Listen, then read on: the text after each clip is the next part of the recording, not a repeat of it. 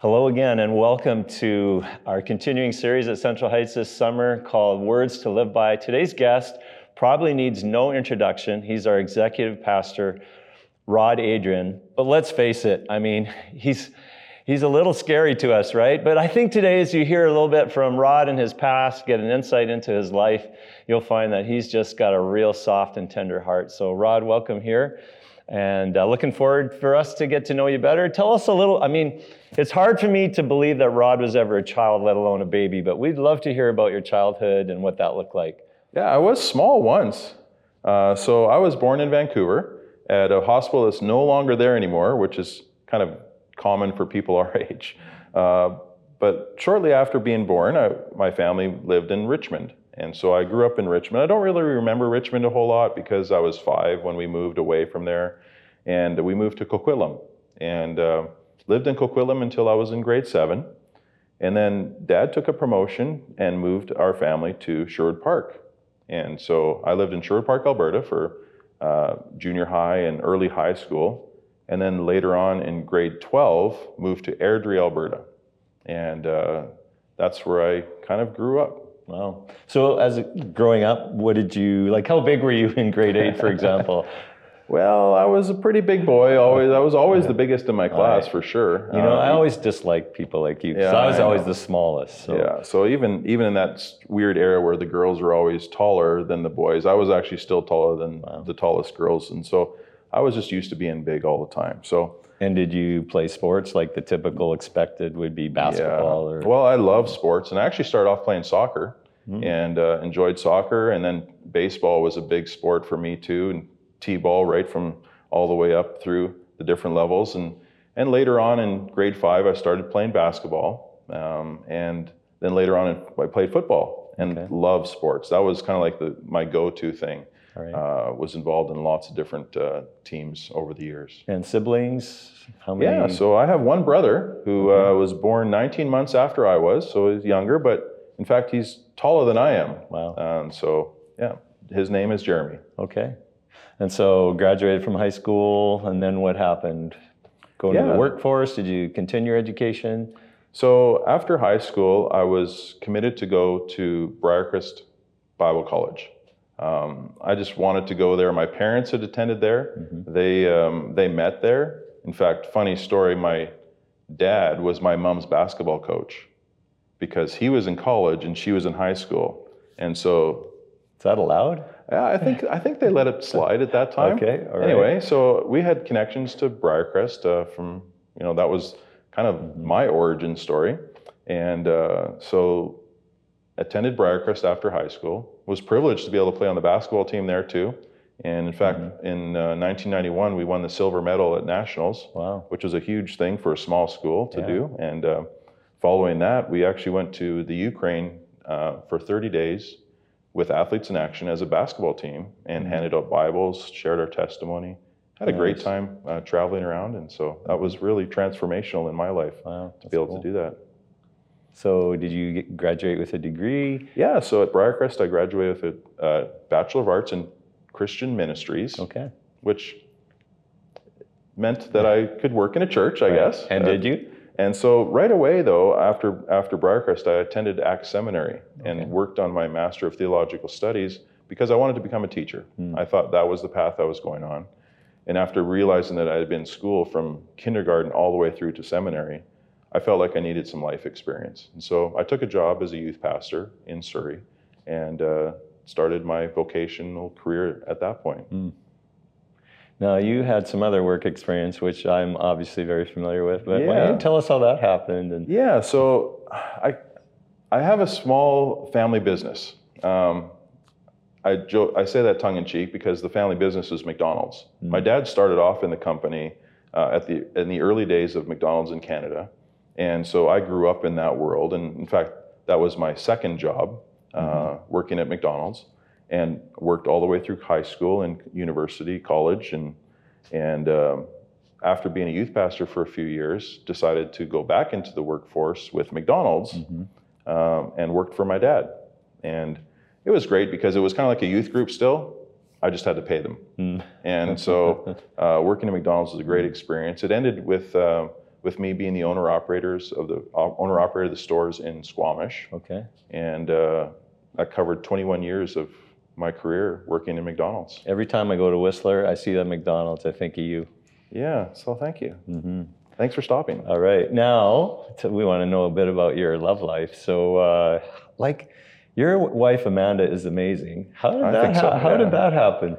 Yeah, so we actually were at a Bible camp. I had gone to a Bible camp just outside of Calgary, and she was at Cape and Ray, and her mom signed her up to go to the same camp as counselor because, she had a Bible college experience, and so did I. And so we actually met at Bible camp. We were counselors, and you counseled each other. Well, we focused on the kids, but I also noticed her a lot, and I think she noticed me. And then after we got home from camp, we started dating. Nice, and that led to marriage. Yeah, obviously. We got married after college, and we have 3 kids. Our oldest son is Brendan. 16 months after Brendan came along, Aaron was born. That's pretty quick. And then we waited a full 24 months for Ashlyn. All right. And so we have 3 kids. They're all married now, and we're waiting very patiently as pre-grandparents. Oh, you wait. It's going to be exciting. At some point in your life, Jesus became central. So it sounds like you're raised in a Christian home, but when did Jesus really sort of start to, become big in your life? Yeah, so my grandfather was a pastor, so I remember going to church for as long as I could remember. But there was one Sunday where I decided in my young boy's mind that I wanted to become a Christian. I had determined that I was going to do that. No matter what the pastor said, I was going to put my hand up at the end of the service because this church often gave altar calls. And so at the end of the service, I put my hand up. I didn't think the pastor saw me, so I stood up. I was young, so I was, I was small in that time, believe it or not. I put my hand up, and my mom was tugging on my shirt to sit down. And we prayed after the service with the pastor, and I became a Christian on that day. And the funny thing is that sermon had nothing to do with becoming a Christian. It was all about going on the mission field. Right. And so that's what was kind of odd that a little kid was putting their hand up. But it changed my life. On the car ride home, my brother said to me, "I guess you can't punch me anymore because you're a Christian." So we had a fun relationship, my brother and I. And then that just transformed into a life of following after Jesus. Had some meaningful times at Bible camps. Was baptized at 12. And determined after a really neat camp experience that I would follow Jesus wherever. And hey, did you ever have a time where you sort of went off the rails in your faith, or did you stay pretty consistent? Yeah, I felt like God always knew where I was, and I don't feel like I never felt like I needed to go off the rails at any point. And it was actually a real pivotal time in grade 12 when I could have gone off the rails, I guess. God really got a hold of me, and it was during that time that I decided that I was going to go to Bible college, and I felt like that was a commitment that I made that I never wanted to look back on. I love that. I mean, sometimes we think we only have a testimony, we did these horrible things, and then we came back to God or whatever. I think that's a beautiful testimony of God's grace to keep you consistent. At some point, these verses in the Bible really became impactful in your life. We'd love to hear about that. I think it's out of Romans 12. And so what were those verses? Romans 12, 1 and 2. Okay. We're really looking forward to you unpacking that for us today, Rod, and how it impacted your life. And I'm sure as you share, it's going to impact ours as well. Sounds good. So I've been involved in competitive sports all my life. And I was always a big kid and always one of the larger players on the field or the court, and really enjoyed the physical part of the game.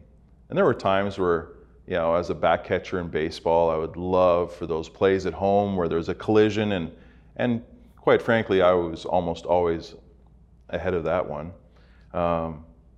Other times in the football field, I played guard, offensive guard, and I would just long for the times when the coach would call a play where the offensive guard would pull around the end, and I'd get to block a defensive back and just blow him up. And I know that for some of you, I've probably lost you and talking about sports, but for others, the NFL is coming. Be patient. But currently, you get to watch a lot of basketball, which is great for me because as a basketball coach, I love watching the game. And as a player, I loved setting those really hard screens on the guards that, where I could feel their head bounce on my chest and then see the stars spinning around their heads. But I digress a little bit. I realized that there's more to sports than the physical things. The mental side of sports was really important. And in fact, I realized too, it isn't just about sports, it's about all of life and how we use our minds and how we gain advantage or basically live by having the right mindset. And even though I was a bit of a brute, I don't want to focus on that too much. I do want to talk about our minds. And this became very popular by an author named Carol Dweck. And she wrote, in a growth mindset, people believe that their most basic abilities can be developed through dedication and hard work. Brains and talent are just the starting point. And this view creates a love of learning and resilience that is essential for great accomplishment. I don't think it's a secret that we're constantly changing. I never used to wear glasses. I used to comb my hair. Once I could even jump. I've gotten smarter, I think, though. And I know that I know more than I used to. And we all change, and I think we could all benefit from a growth mindset that embraces learning and trying new things and to accomplish much. I also love adventures and try to do adventures every day. If I'm not doing them personally, I read about them, watch videos, and just get excitement about watching other adventures happen. I started as a young kid. I would ride my BMX bike all over the neighborhood, exploring and finding new things. Later on in life, I'd love sailing and going out and when the winds were the strongest and really challenge myself. And now it's getting out on two wheels and either on a bicycle or a motorcycle and adventuring. And I often say that I'm not lost, I'm just exploring because my sense of direction is awful. Just ask my wife. One day I was reading an adventure blog and this couple that I was reading about was really struggling with the things that they were going through, and in their adventure, they often would change their mindset by just saying, make something that they're struggling with their favorite. For instance, make the mud that we're stuck in your favorite. Make the tough border crossing your favorite. Make the sand your favorite. And I thought that was transformational in the way that they thought, the way they changed their minds. And so quite often now you'll hear me say that at home and in the office, make whatever you're struggling with your favorite. And I use it kind of to change my mind where my current situation is. So practice this a little bit. Make doing the dishes your favorite. If you're a student, make doing homework your favorite. Make tough conversations your favorite. Make public speaking your favorite. Make blank your favorite. Now, these are not new thoughts, and I'd love to direct us to the letter that Paul wrote to the Romans. And in Romans chapter 12, verse 1, it says this, I appeal to you, therefore, brothers, by the mercies of God, to present your bodies as a living sacrifice, holy and acceptable to God, which is your spiritual worship. Do not be conformed to this world, but be transformed by the renewal of your mind, that by testing you may discern what is the will of God, what is good and acceptable and perfect. Living sacrifice, wow, that's deep. What does that even mean? When it comes to worship, I'm supposed to live as a sacrifice?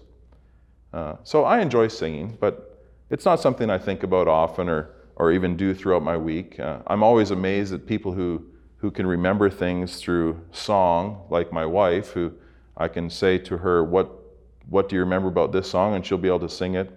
But when I read verse 1, I'm reminded that our worship isn't just what comes out of our mouths in song or even what's in our minds as we think about song, but it's the presentation of our whole bodies, and therefore something we can all really do well. We can all worship with everything we do. So why holy and acceptable? Holy not because of what we have done, but because of Jesus and what he has done for us. It's really hard to worship when Jesus isn't involved. Do you notice that? It's empty. It's self-serving. Look at me, performance-driven. When it is true worship, it is acceptable to God. So how does that relate to when we're not at church or what we actually call our worship service, watching online or in person? These verses really came alive for me when I was coaching, actually. And it wasn't at a worship service. It was in a pre-game talk that I was giving to a basketball team that I was coaching at Briarcrest at the time. And you see, I was trying to exhort my team. You know, a coach goes into the locker room before the game and really tries to boost them up and give them this pep talk. And I was compelled to actually read Romans 12, 1 and 2. And offer our bodies on the basketball court as a living sacrifice and worship God as we played. And it really struck me that this could happen not just on the court or in a workplace environment. It could happen in community life. It could happen with our family. It could happen with our friends. And that was an act of worship that could happen anywhere as we offer ourselves, not just in that 1 hour on Sunday morning when we go to sing, but it could happen in the 168 hours of the week when we entered into true worship everywhere we are. And so, you know, you have seen maybe some of you have watched basketball lately. It's, you know, NBA's on right now, and you sometimes hear that players, announcers will say that players are on fire. Nothing's missing. It's clicking. They're making the game look easy.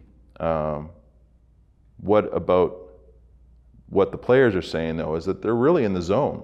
Like, they're in the zone. They're feeling like nothing could go wrong when they shoot that basketball.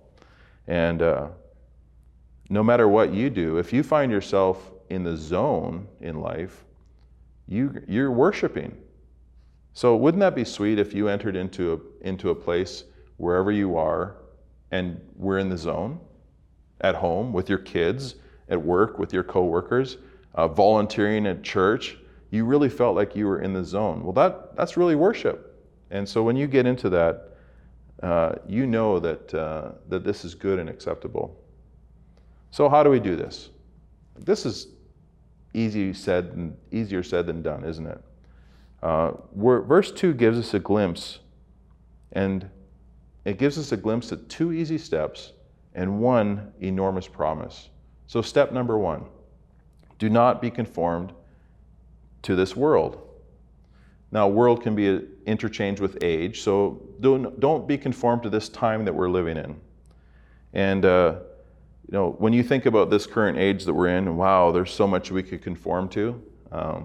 We're constantly bombarded with the perceived need to have certain things, eat the certain foods, dress a certain way, even have the certain opinion about things. Our biggest social challenge right now is who and what we should believe. We are at the mercy of this age's opinion. And I confess that I often get swayed and forget to focus first on the Word of God and as I go through my daily life. And I look at that as a guide of truth and what's right. And it's so easy to get caught up in what's going on in the news of the day, social media, the world and political events, and we get distracted from the truth and we get out of the zone. Can we commit today to be not conformed to this age? It will mean that we will need to be more aware about the influences around us and even the day-to-day activities that we participate in. Be careful what you share. Click on the right things. Check the sources. Don't spread false information. And if you're uncertain, ask some trusted people that have some wisdom and pray through it and seek first God's kingdom and seek first information from God's Word. And I know there's no biblical references for current events, but there's much teaching on loving one another, building one another up, creating unity in the church, sacrificing our personal opinions, and worshiping God instead. Do not be conformed to this age. Second thing, renew your mind. Now, we need to recognize that we don't have everything in order to have everything in order before we become a Christian. We just need to start renewing our mind. The mind needs to go through a metamorphosis on the way to correct thinking. In fact, the word is often translated, and it gets its root from the word metamorphosis. And it's a transitional moment that we go through in which we renew our mind. We go from one state to another, a choice that we need to make in our minds. This is becoming more and more important as we have come through a physical pandemic, but the mental pandemic has been raging before, and it's going to continue to rage. I know that it's not easy to simply flip the switch, but there are some things that we can do to make incremental changes to our mindset. So I'm going to give you a bit of a list here. First of all, worship.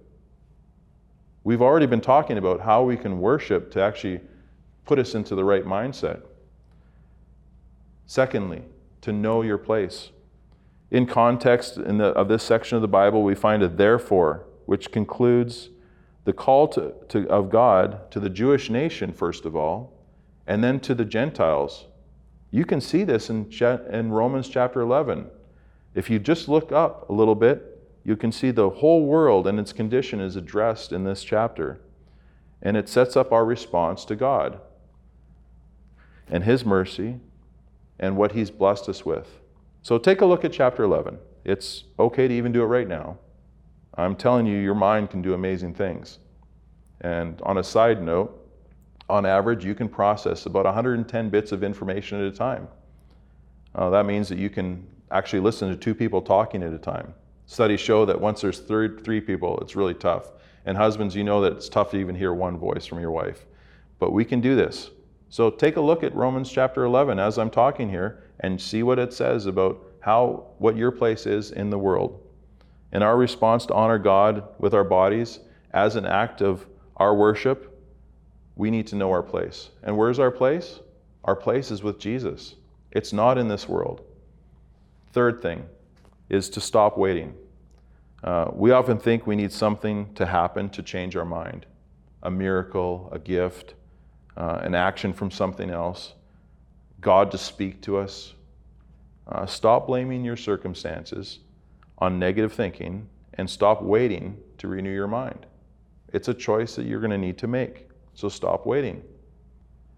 The fourth thing is to resist negative thoughts and assist positive thoughts.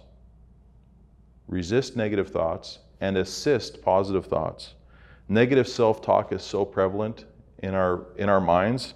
Guess what? You're not the only one who talks to themselves. We all do it. And often those thoughts are negative. I'm not good enough. I'm not tall enough. I'm not short enough. I'm not skinny enough.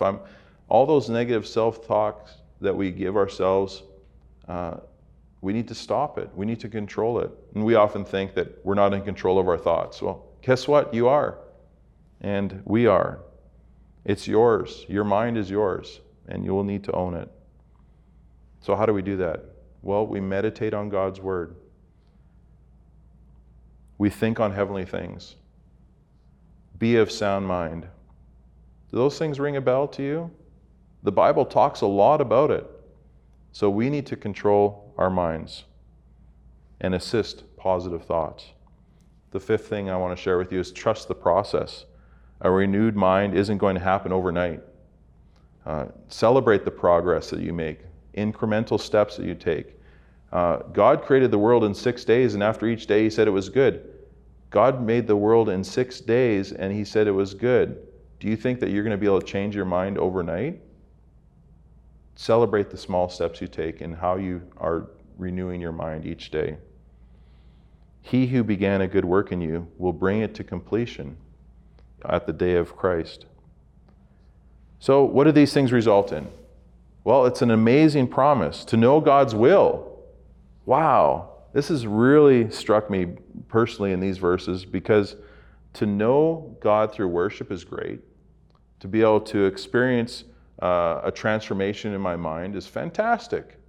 But I can really get behind all these things when I know that what God will do for me is reveal to me his good and pleasing and perfect will. That's an amazing promise.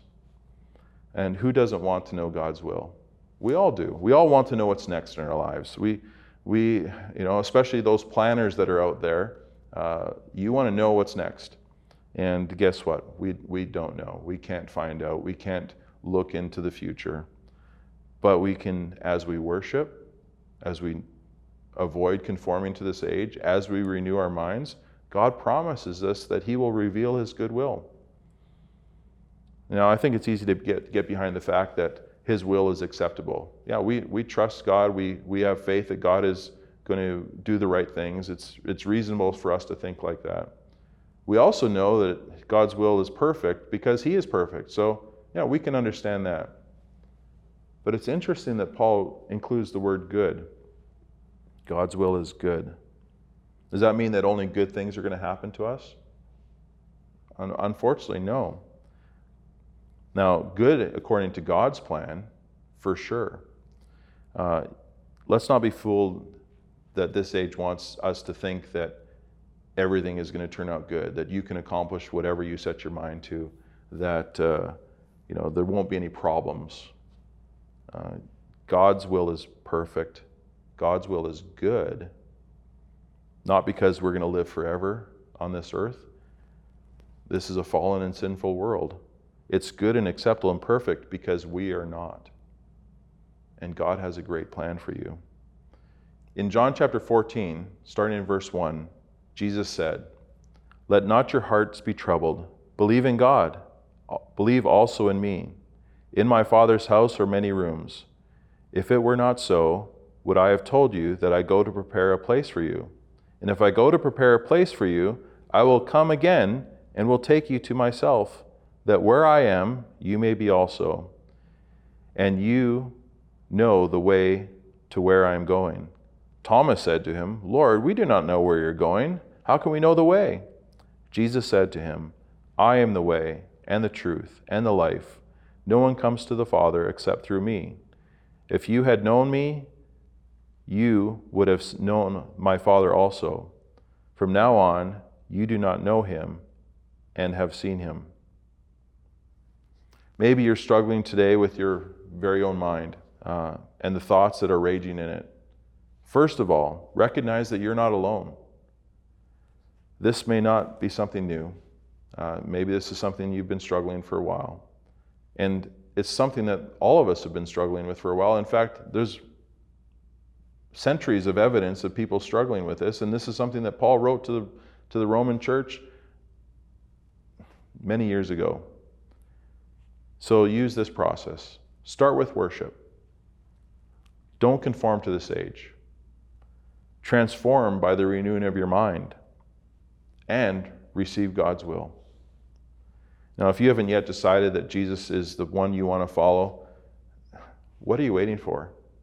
Here's a perfect time, a perfect opportunity to follow Jesus with your whole life, with your whole being, to offer yourself as a living sacrifice to him. Don't wait. Talk to someone you trust. In fact, if you want to, you can click on the Follow Jesus button on our website and find out more information about how to follow Jesus. Remember when I was that little boy, I determined that I wanted to follow Jesus on that one Sunday morning. Maybe that's you right now. And I would love for you to raise your hand and say, I want to follow Jesus right now. And so how did we all start this passage? Well, it starts with worship. So I think we should do that now. Let's worship together.